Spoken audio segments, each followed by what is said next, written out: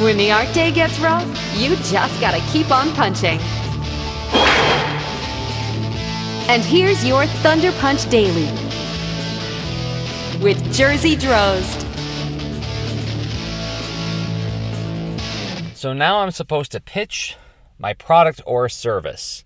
I love that Rob and I came up with that because we both do products and services through our businesses as independent artists.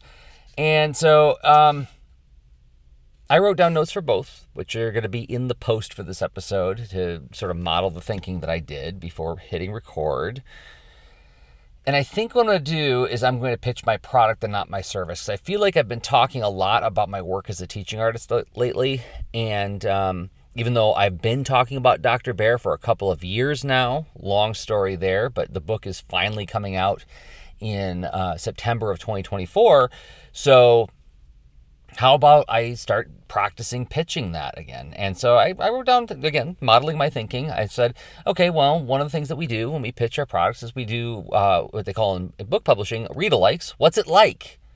What are things that I like that you can compare this to so that I may want to check out yours? And I was also thinking about what are the people who I've made it for? What are they doing? What are their needs as I see them? And so I'll start with that. And this is the stuff that's in the blue text on the notes that I took in the post. So I would say, are you the kind of person who has found support in fiction? Fiction isn't just an escape for you. It's something that provides you or has provided you with scaffolding. It has helped you feel seen. It's helped you feel nourished. And it's helped you feel like comforted and supported and companioned, not just escapism. That's who I made this book for. Yes, I made it for people who like escapism too, but the stuff I care about in the book is for the people that I just described. And then I would say, okay, what's the read-alikes?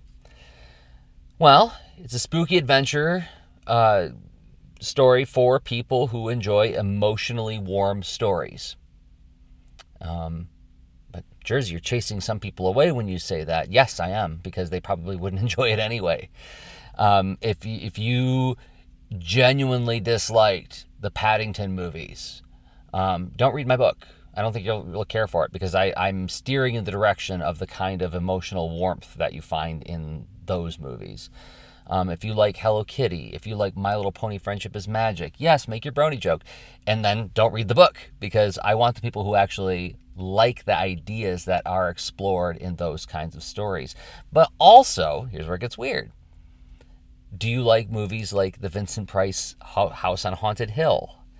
Do you like this kind of scary, creepy stuff that you find in the Indiana Jones adventures? Do you honestly enjoy the kind of whacked out weirdness that can happen in a Doctor Strange comic or the Doctor Strange movies for that matter? That most recent one, the one with Wanda in it, was genuinely had horror elements in it, right? It's also for people who like that, because those are two areas where I enjoy fiction. I love spooky stories. I like stuff that's spooky, not horrific. I like a little bit of scary, not too scary. I don't want, I've never seen The Exorcist, and I doubt that I ever will.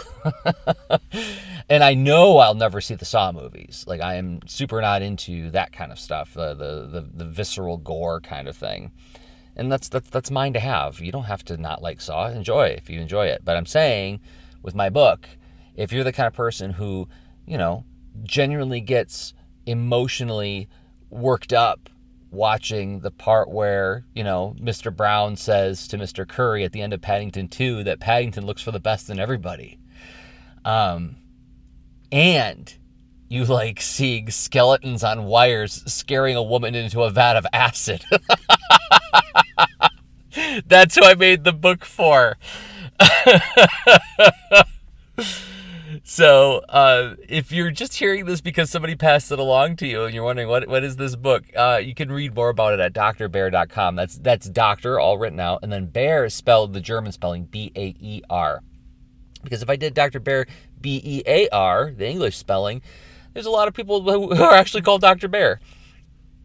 So, yeah, I'm trying to differentiate it a little bit. Anyway, drbear.com, or you just go to jdros.com. That's my website where the post for this episode will live. And in this post itself, on the blog, you will find a link to find out more about Dr. Bear. So I pitched my product, and I'm over time. So thanks, everybody, for listening.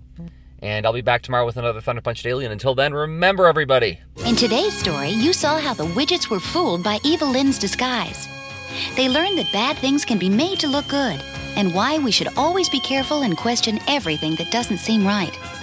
But it works both ways, and that's why the saying, "you can't judge a book by its cover," is so important. What it means is that appearances can be deceiving, and you shouldn't judge books or people by the way they look. It's what's inside that really counts.